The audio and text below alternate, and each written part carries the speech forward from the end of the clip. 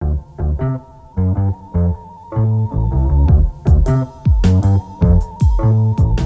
to Cardboard Philosophy, the board game podcast where we talk about nothing serious, seriously. Each episode, we randomly pick from a list of niche, deep board game topics and have at it. So we invite you to join us at the table, listen in on our conversations, and let us know what you think. And we're back. Episode 17 of Cardboard Philosophy. We've made it to the milestone, and to celebrate the occasion, joining us for the first time of hopefully many. My name is Evan. Steve, Robert are here as always, but we have a fourth face on the Discord call. Pete, welcome to the show. Thanks so much for having me. I'm very excited to be here and ready to talk about whatever it is we're talking about today. I always forget that 17 is an important milestone, so I'm glad Pete's here for 17. Anybody who's played Food Chain Magnet knows 17 is the number to win. Is that true? No, I've never played Food Chain Magnet. All right, who's rolling the die? Roll the die, Evan. Okay, let's do it. 37-sided, and we hit number 20. How does art affect the way that we approach a game? This is a Steve question.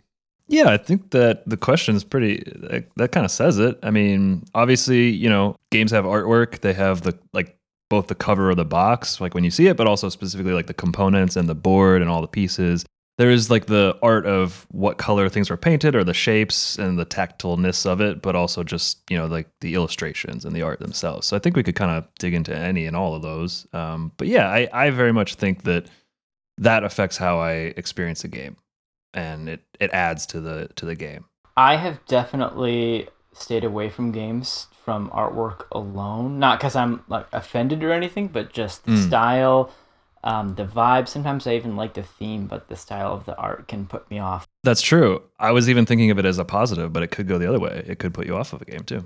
Yeah, I mean, I'll admit it's the reason it took me so long to play Bonanza, because that style is not my favorite. Yeah. But I'm glad I got past that, of course. But in that case, yes, the art negatively affected me, and my opinion of the art sadly has not changed since playing the game. But definitely a factor. I think you kind of hit on two parts of the art conversation that I think are interesting, Steve, and that is the box and the game are often two very distinct pieces of art. I think of a lot of train games have these lush, vibrant box covers that just like show the, you know, enthusiasm, the excitement, and the potential of, you know, this burgeoning expansion into the Midwest of like 1830. And then you open the box and it's a lot of beige and a little bit of green just to shake things up, which isn't bad. Like those are games that you want to be very readable. But I do think when we're approaching that conversation, there's almost this markability portion of that discussion from the box standpoint, because there's definitely been games that I have purchased because of the box, and then the actual experience of engaging that art once you open that box. Yeah, I think it's because they serve different purposes. Like the point of the box is to make you buy it or take it off the shelf. That's why the box art kind of exists, I think. Maybe you could even consider it an invitation, and then we can talk about whether or not the expectations you get from that invitation, if they match the actual gameplay. But then like the art in the game itself serves a different purpose. It's no longer trying to sell you on it. You've already bought it. So it's trying to either immerse you, trying to be functional, trying to be readable, thematic, whatever it might be. I think different games take different approaches. Like those 18xx games could care less about looking thematic, for example. They want to be readable. While some games, like I think most recently Bitoku, like arguably looks too thematic or looks too green and too lush, and that gets in the way of readability. So I think we have to figure out what the purpose of the art is before we start talking about it or discussing it or rating it or giving our opinions on it. I think there are a few ways art can have a purpose in games. The box art is marketing, like we talked about, and giving you a promise, setting up expectations that hopefully the inside of the box reflects.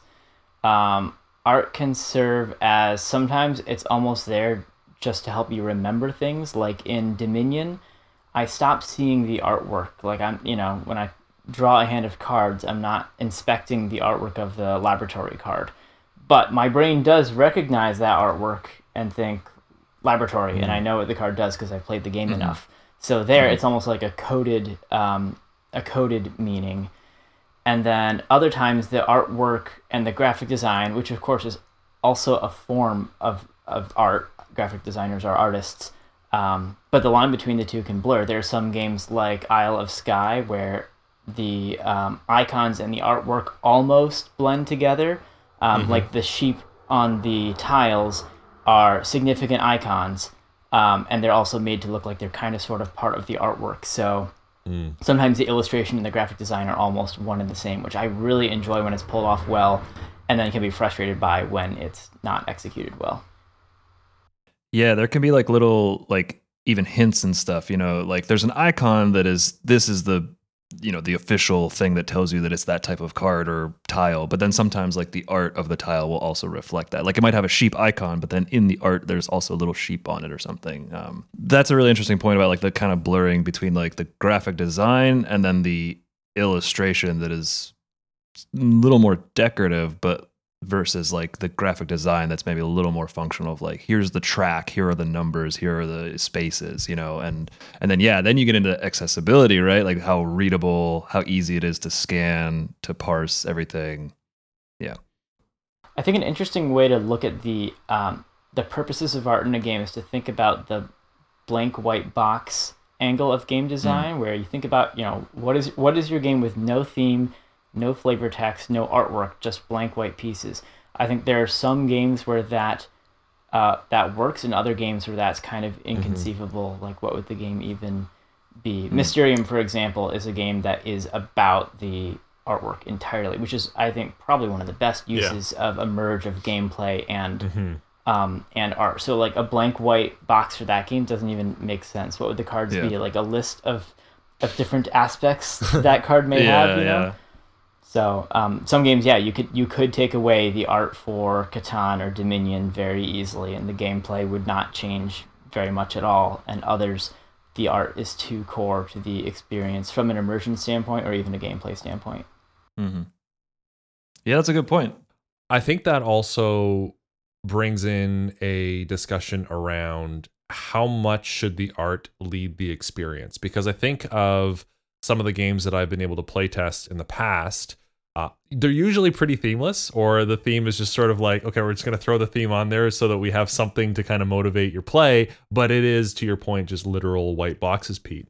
You almost start to insert more theme onto those white boxes because there's nothing there to lead your hand. And I kind of wonder if that's, a perk to having those more minimalist things like the 18XX, because there's a lot more room for you to kind of insert your own imagination onto it. I think it kind of depends on how stylized or, I don't know, stylistic the art is. Like sometimes the art's really generic and it's just like, we're in the Mediterranean doing trading, and like then I think there's maybe some room for you to like laugh about how expensive that wheat was or something. But other games are really stylized, like Brass, for example, has like a very like stark look. Yeah. And it would be really hard to pretend like something else was happening in Brass. But in a trading game, you could pretend other things were happening. I think certain games want to lead you to like live in their world, and other games don't. And in those games that don't, it can be fun to insert your own personality or whatever inside joke you and your group have around what's happening.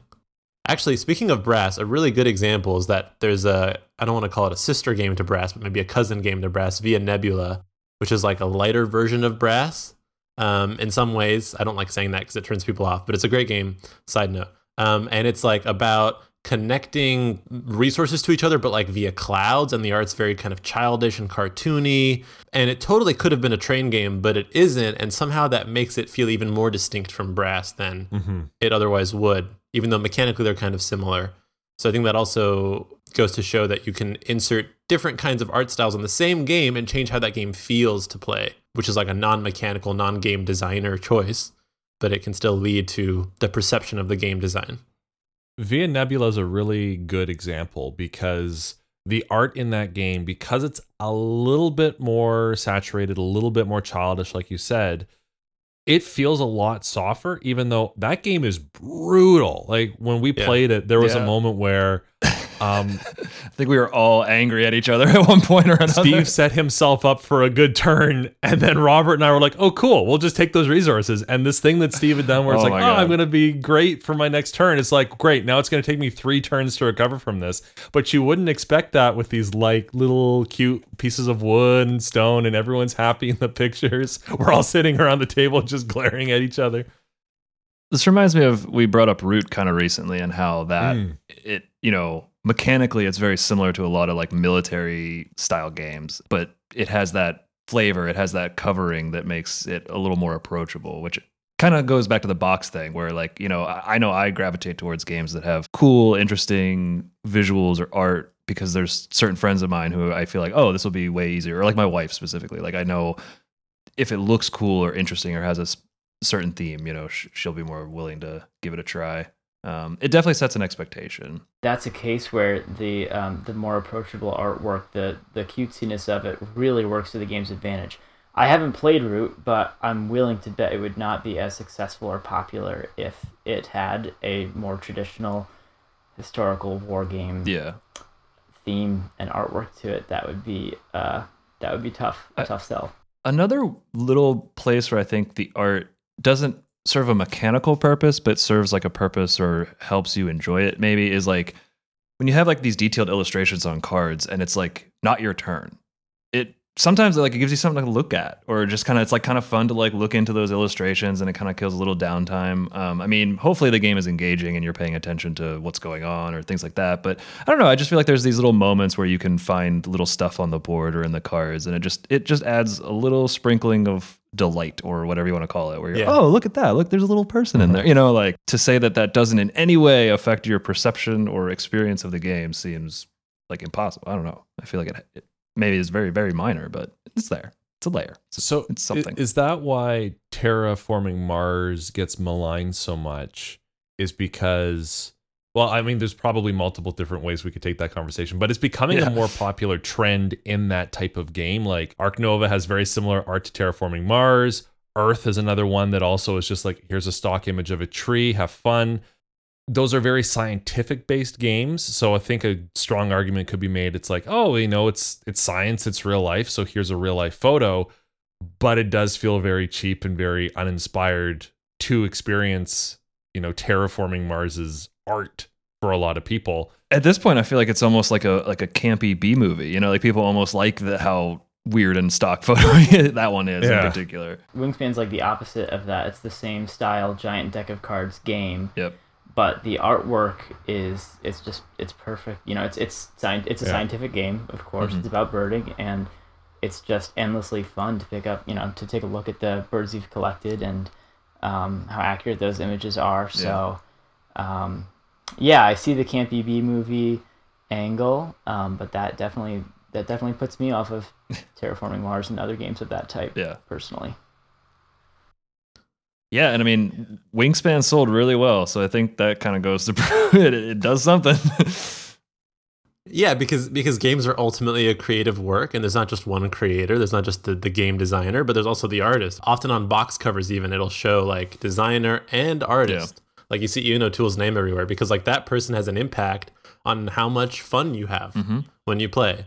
They transport you to a world, and without them, the world's just less fun. There's not a human touch. There's not the creativity that somebody like Tool can bring to a game. That's a good point. That like in the game, you're sort of creating this imaginary, maybe not a world with lore and everything necessarily. It might just be a bidding game or something. But you are sort of creating this imaginary state where, we're all economists bidding on stuff, or we're all train managing companies or something. Like you create this world, and so the art can just sort of reinforce that and enhance it and help flesh out those details. And art can also change your perception to a certain mechanic. Like imagine a really mean game with cute art. Somehow it doesn't feel so bad. But if I like played the knife card and murdered you, like that would feel way worse than me like throwing a pancake at your face, right? We can laugh about the pancake in my face. So I think it also just helps inform the mood of the game, and the players kind of being in the quote unquote right mood can change how fun a game is to play. Like if you play a game too seriously or too casually, it can make the game not as fun as if you played it the other way around. And the art kind of has to tell you how should you approach this game? What headspace are we Yeah. all supposed to be in to enjoy the mechanism? Yeah, I like that. That's a good point. What about there's definitely some games that have been like republished or like reskinned or rethemed, right?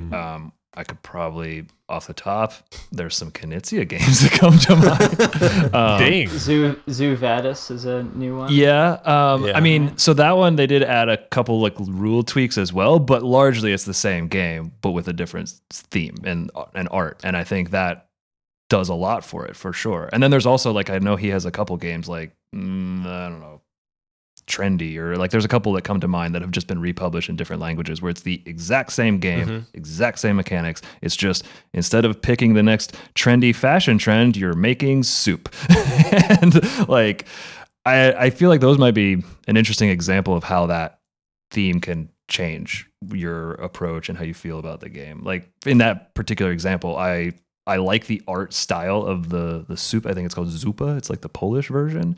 I like the art. I think it's cool, but I think that the like fashion trend fits the mechanics a little better, you know? So it's a simple card game, but I don't know. Knizia's modern art. There's hundreds of versions of that across multiple countries, and every single one of them has different art styles, different looks, different feels to them, but the game plays the same.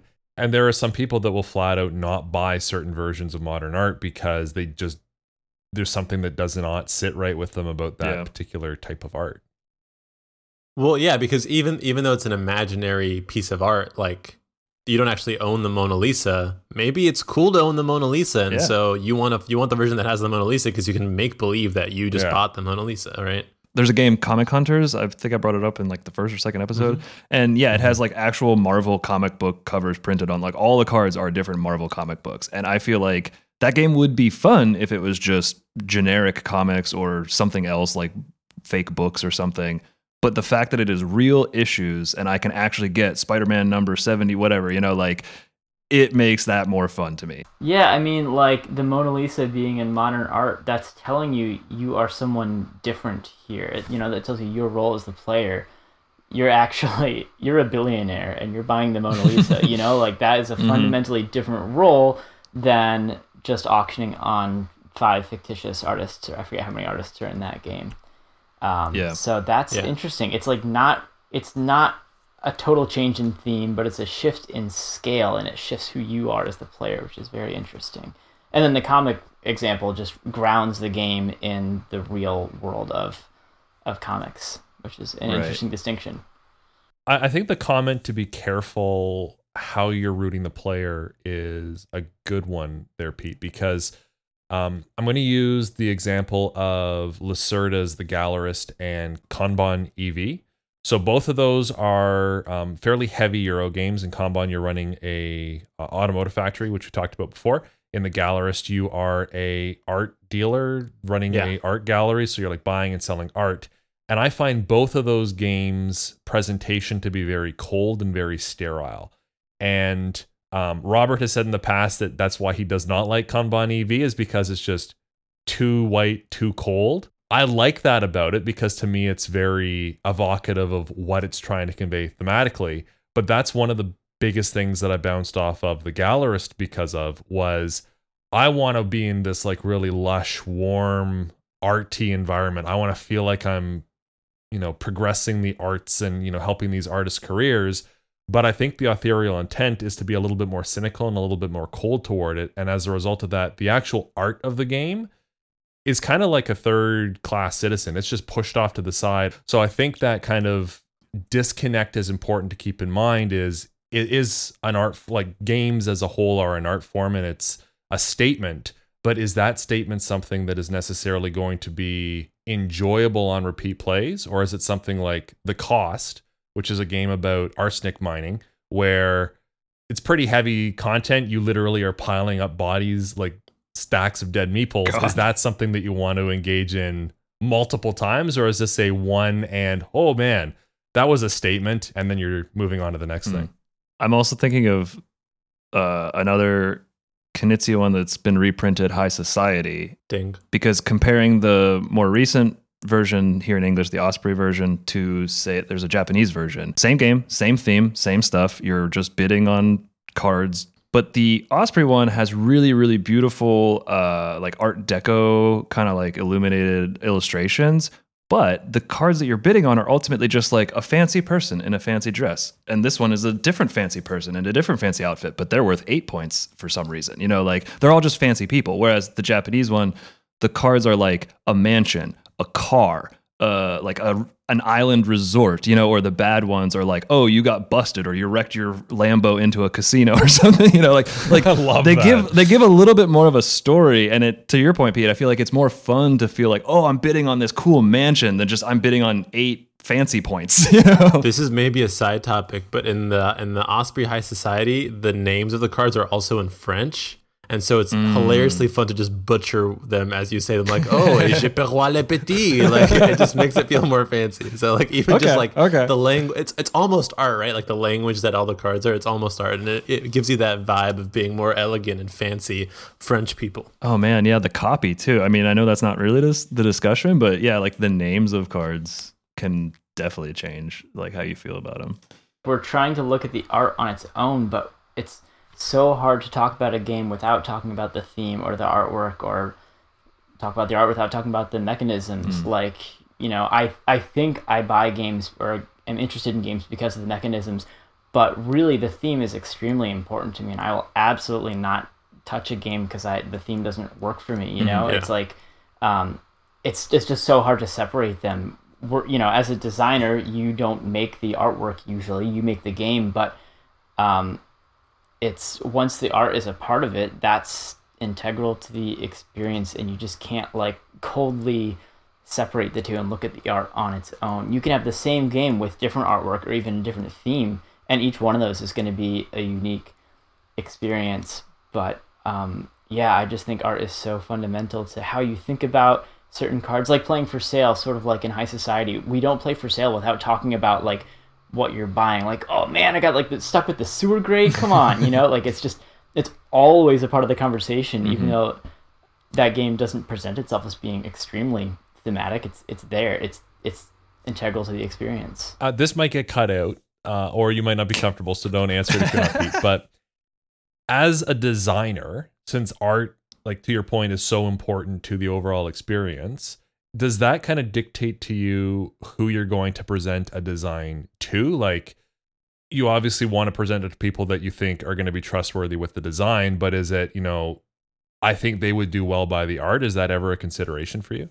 Absolutely. Yeah. I mean, art is just it's so exciting as a designer working with an illustrator and getting those first illustrations. Even though I'm not the art director, I tell the developer, art director, how I imagine certain things, and then they relay that to the illustrator. And oh man, like that rush you get when you see the first piece of artwork from your game, or like the first sketch of the box. Absolutely, yeah. I mean, my games are not extremely thematic. It's, you know, that's not my style, but I do want them to be immersive experiences, and I want the art to align with that. So I don't know, man. Fit to Print is one of the most thematic games I've played in a while. It's my most thematic design. I'm not sure I'll ever make a game more thematic than that, but thank you. Yeah, and that is one where the whole time, I mean, my wife being an editor in a newspaper, I had her to check the whole time, you know, does this make sense? Is this the right term for this? Does this all align with your experience? So absolutely, that's a huge factor for me in who I approach. Another thought I had is that even removed from theme, art matters. Like, there are plenty of card games that are essentially themeless, and the art can totally change how much you enjoy the game or how much you want to play it. There's this slightly bad Knizia game that's called Zero or Zero Down. I don't want to say slightly bad. It's just not that great. It's fine. It's like a little card game. There's an edition called Catastrophe, but it's spelled cat, ass, trophy. All the cards just have pictures of cats doing silly things like knocking over a vase or like licking themselves, and there's almost always a cat butt on the arts. And like, if you're a cat person like me, that's like a fun thing. It's like cute, or it could be totally put off by cat butts. And so it's way more fun for me to play that game with this cat being silly art than it is to play that game with the original, which is just like numbers and colors. Like, there's not really any art. It's just numbers and colors. And the game is just numbers and colors. The cats do not matter at all. Nothing about them makes any sense. It's just there for your viewing pleasure, so to speak. And so even removed from theme, the art can matter. Cockroach poker is very similar. Cockroach poker could just be different categories, different colors or whatever, but instead it has this delightfully hideous artwork. It's like, I love the art, even though it's so, like, when you pick up that toad card or whatever, it's just always so funny. And they went the extra mile to make every single toad illustration in the game unique. It really elevates the experience to a game that is otherwise, it's numbers on cards, like so many other games out there. That makes me think of the Japanese version of Botswana or Wildlife Safari. Ding. There are the meeples are adorable. The art is adorable. I mean, the whole thing. Like, I think the art really makes that version a lot more enjoyable. But even so far as like the different cards each have unique art, and like the zero, all of the zero cards just have the footprints of the animals, and then all of the one cards you see like a silhouette off in the distance, and then the two, like as the numbers get bigger, the animal gets, and so all of the fives, which is the highest number, are just like the face of the animal, like right up in your face, and it's like, you don't notice it right away, and it obviously doesn't matter or mechanical at all, but it's just sort of like, it's funny, it makes some sense, it does sort of tie to the numbers, but not in a meaningful way. But that's also an excellent game to illustrate the like soft, childlike art really lessens the blow of how brutal that game can be. Because you could have this great strategy, you're sitting there, you're going to get 25 points, and someone just drops a 0, and you are literally out of the round. And it doesn't feel bad because you get to see little lions hanging out and having a nice time. Yeah, we didn't talk about actually, like, I don't know what the correct word, but maybe 3D art. Like, does like the shape of things count, or like even their texture? Does that count as art? Like plastic versus wooden components, or like in a game where you put houses out, my houses look different than your houses, even though they're mechanically equivalent. That kind of thing. So I think that definitely falls under the umbrella of the art. But I think that's more the overall experience of the physicality of the game. Yeah. I think there's probably some intentionality there from like the art director and the developer and all that. But I think that's straying a little bit. Maybe I'm just being overly boxy in my thinking. I don't know. Yes, I think you could separate them out if you wanted to and have a discussion of purely just the illustrated 2D art versus like the 3D, I would say, like components, or, you know, like the pieces themselves. But like, I mean, even in that example, like Botswana, while like the colors and the shapes of the meeples tie back to the cards. And so, I mean, it makes it make sense. It makes it easy, you know, in Fit to Print, having the desks be 3D and having to keep all your little tiles on the top of the desk. Like, you could just have the top part of the desk. You don't need to have the legs to lift it up, but it's just so fun to have a little mini desk and to have it standing up and have all the little things sitting on it. It just looks like a little desk. I can't take credit for that one. That was Sean's idea from Flat Out, because I had the desk toppers, and there was even like the question of, well, what do you do if your tiles fall off the desk, because it says in the rules they have to stay on the desk. And I would always say, just, you know, do your best. And then Sean from Flat Out suggested, we'll just make them like actual 3D desks, and it also adds a dexterity element. And I was just like, oh my gosh, that is such a good idea. I don't know why I didn't think about that. It's more thematic. Yeah, no, the physicality is, I don't know. I think sometimes it's a part of the game concept itself, and other times I think the production team can really have a big hand in that. Especially, you know, like a game with 3D miniatures. Of course, the miniatures, that's artwork for sure. Miniature sculptors. And plastic versus wood is a big choice. I mean, when I was pitching Tiny Towns, I had little wooden building meeples that I got from spielmaterial.de, one of my favorite game part sites. And one publisher I remember said, like, these wooden buildings are cute, but we could probably do just, you know, illustrated cardboard punchboard to save expenses on that. And I was sort of thinking like, that makes me a little sad. And then when I pitched it to AEG, they were like, we love the wooden buildings. We would definitely keep these. And I was like, okay. So that was something I had as a part of the core experience as I was designing, even though the theme changed slightly. So is that the art? It's, I mean, I think so. The components are designed by someone. They're a part of the way a game looks and feels. I'm sure we all think game design is art. So it's not illustration, maybe, Yeah, to me, the game like the whole game is art, right? Like the game designer, I think they're an artist. It is an art. I think the illustrations, like all of the pieces are art that all come together to form a bigger art. And yeah, I think it all counts. I think this question specifically is talking about like the visual art, maybe. So I would think those things count. Like Ian O'Toole, I know does like his own wooden meeples sculpting for like the big Euro games. He makes them look really good, and like the screen printed piece of it is like a very purposeful design, and so it's like a 3D component, but like the art of it is done with intention from an artist. So I think it totally retract counts. my previous statement. Can there be too much art? Huh. I saw a discussion for the retheme of Chinatown, which is Waterfall Park. And there's a lot of debate around that as to whether or not there's too much art on it. The same thing with the new reprint of Medici, which is coming from Steamforged Games. Yeah. There's a lot of discussion around, is there too much color? Is there too much stuff on the board? Yeah. I've seen people complain about the Grail Games version of Medici. Is that a thing? Or is that just people that are used to playing 18xx getting upset that their games don't look as pretty as everybody else's? When clarity is an issue and it's starting to look visually cluttered, Exactly. then it becomes an accessibility factor and can affect gameplay. So in that sense, absolutely. But as far as there just being like too much art, like they shouldn't have spent this much on art, they didn't need this gigantic piece, why are these tokens so huge? It's clearly just to show off the artwork. I guess it's possible, but I'm struggling to think of any examples. Yeah, I'm with you. I think I would say it can be too much if it starts to like interfere with your readability of something, either the text or the numbers or just the board state or something. It can, be cluttered. I mean, even when you have like a really minimal, like even just a standard deck of cards. I mean, there are thousands and millions of different styles and art of cards, right? Like you can get a deck of cards from anywhere. And it's like some of them have really cool, elaborate illustrations, either on the face cards or all of them. And, like that can kind of change the feel of it. But like, I guess to your question of too much, yeah, I don't know. I think I'm saying that as long as it's not affecting readability on some level, then go for it. But I've also seen cases where like the art makes you assume that something about the mechanism should be different, but it isn't. I can't think of like an example off the top of my head, but like if you have like a board with a bunch of spaces and some of those spaces are blue because like artistically there's like a river flowing through it, you might be like, oh, how are the blue spaces different?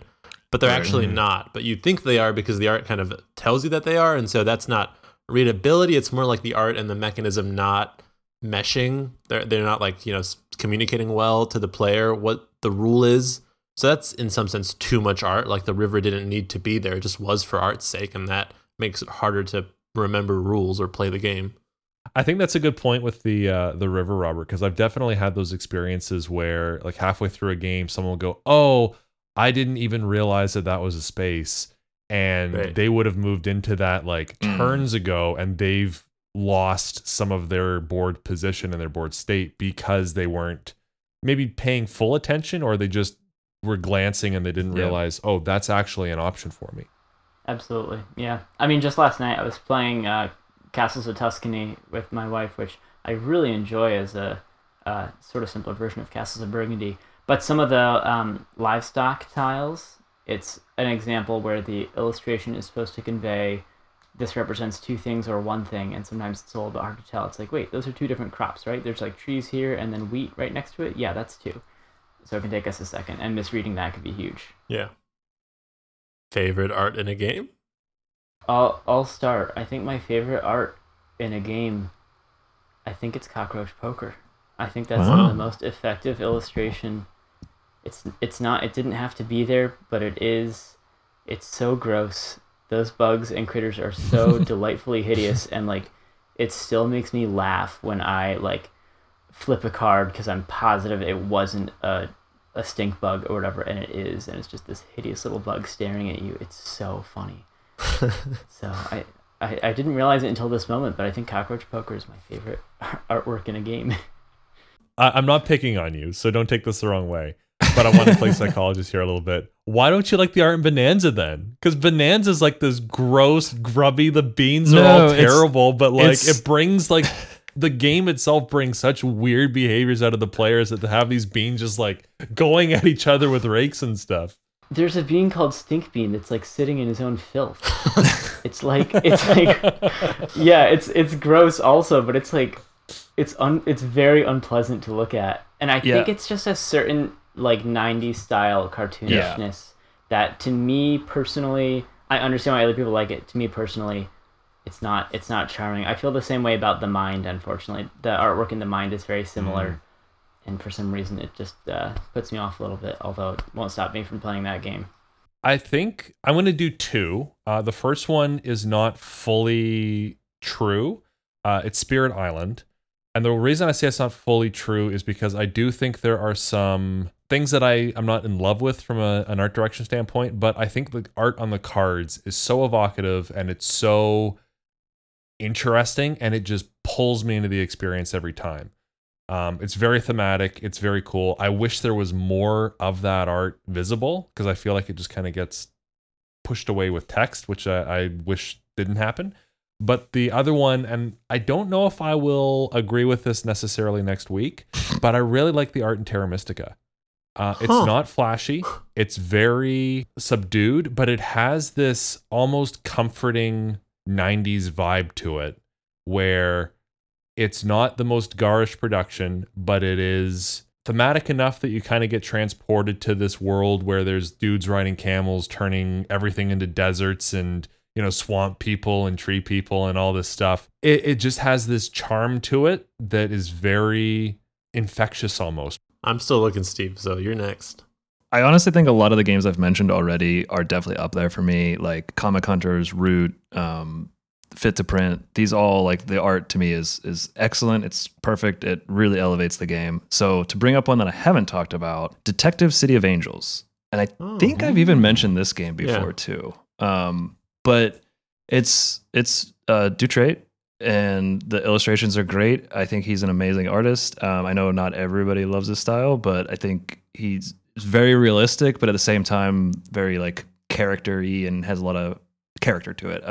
And I think that game in particular, like, you just have this giant detailed like map of LA, and it looks old, and it looks like it's, and the cards and the characters, and like you get the little question cards where you get to see the person that you're asking the question of. And like, that is a very, very thematic game. And the art, I think, really does a lot of the lifting, as much as the mechanics, but I just think the art is as much a part of that theme and that feeling of being in this like noir LA, seedy, detective-y environment. I'll also shout out Lacuna. That's a little 2-player game I've been really into from CMYK Publishers. It's very fast, it's like an abstract, but there's no board. It's kind of like area control, but without a grid. It's really beautiful. It's all these like flowery, colorful pieces. And that's one that I did get my wife into because of how cool it looked, and she loves it. I have a comfort pick like Evan, and then like a non-comfort pick. They just look so different, I can't decide between them. So the comfort pick is Boon Lake, which is Clemens Franz, arguably one of like the oldest, most classic, Euro artists. And generally I'm okay on his stuff, but I don't know what happened with Boon Lake, but I love how the cards in Boon Lake look specifically. I just think all the people on the cards have such personality. And then the more modern one is probably the newest edition of Raw. Yeah. I don't know how much art it actually has. Like, the board is pretty plain. It's just the tiles have art. I don't know how I am transported to ancient Egypt for such an abstract game, but I am. And I think the art has a lot to do with it. I really like look at that. I'm like, that's the Nile. Of course, that's the Nile, or that's a pharaoh. It just works for me. So I love that. It has a very like Egyptian style, like the hieroglyphic style to it, and it's really bright colors. Like, it really feels like what the hieroglyphics probably looked like when they were freshly painted. Like, that's what it feels like. It's a beautiful game. I think there's a lot of art there. Yeah, it's really cool. That was up there for me as well. I feel like I mentioned too many Knizias. Yeah. Oh, sorry. Ding. But that's also a good one for the discussion around the actual production and the art of the production, because you get all these wonderful textures. Even if you don't have the deluxe edition, you still get the cardboard, and you get the metal coin bits in the bag. It's great. Pete, do you have a second runner-up one? Because we all picked at least two. Yeah, I was thinking my second runner-up is probably Agricola for the comfort art. Ooh, Clemens Franz, look at that. Yeah. Yeah, I mean, it's the the palette for that game I don't love looking at the board. But the fact that every minor improvement card and every occupation card has unique artwork is really adds to it. It's something I wish Feast for Odin had. I understand why it didn't, because that game already has so much art in it on each individual tile, but it really helps out Agricola, I think, to feel like you're becoming a carpenter or adding a certain addition to your home. And then also each room of the different tiers of houses in Agricola, the illustrations are unique. They didn't need to do that. They could have just had the stone house illustration, the wood house illustration, but instead they're unique. And on some of the tables, you're like, look, they're playing Agricola on this table. Like, it's just adding these extra pieces of art that didn't have to be there, and they add to the charm and coziness of that extremely brutal game. Cool. Well, Pete, thank you so much for joining us on the show today. We really appreciate you taking the time and talking about Nothing Serious seriously with us. Yeah. Thank you so much for having me. This was a blast. If people want to get more Pete in their life, can they do? Where are you active? Where am I active? That's a good way to put that question. I'm active on Blue Sky these days, which I've been really enjoying. So I'm at Peter L. McPherson,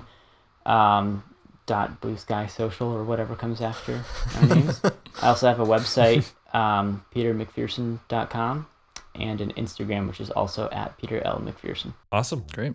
If you have any comments for the show, you enjoyed it, you want to hear more, or you just have some questions that you want us to throw on ye old list, be sure to hit us up at cardboardphilosophypod@gmail.com. If you enjoy our ramblings and you want to spread the love, be sure to let a friend know. They can subscribe on all the usual places. And I think that sums it up. Until next time, play some games.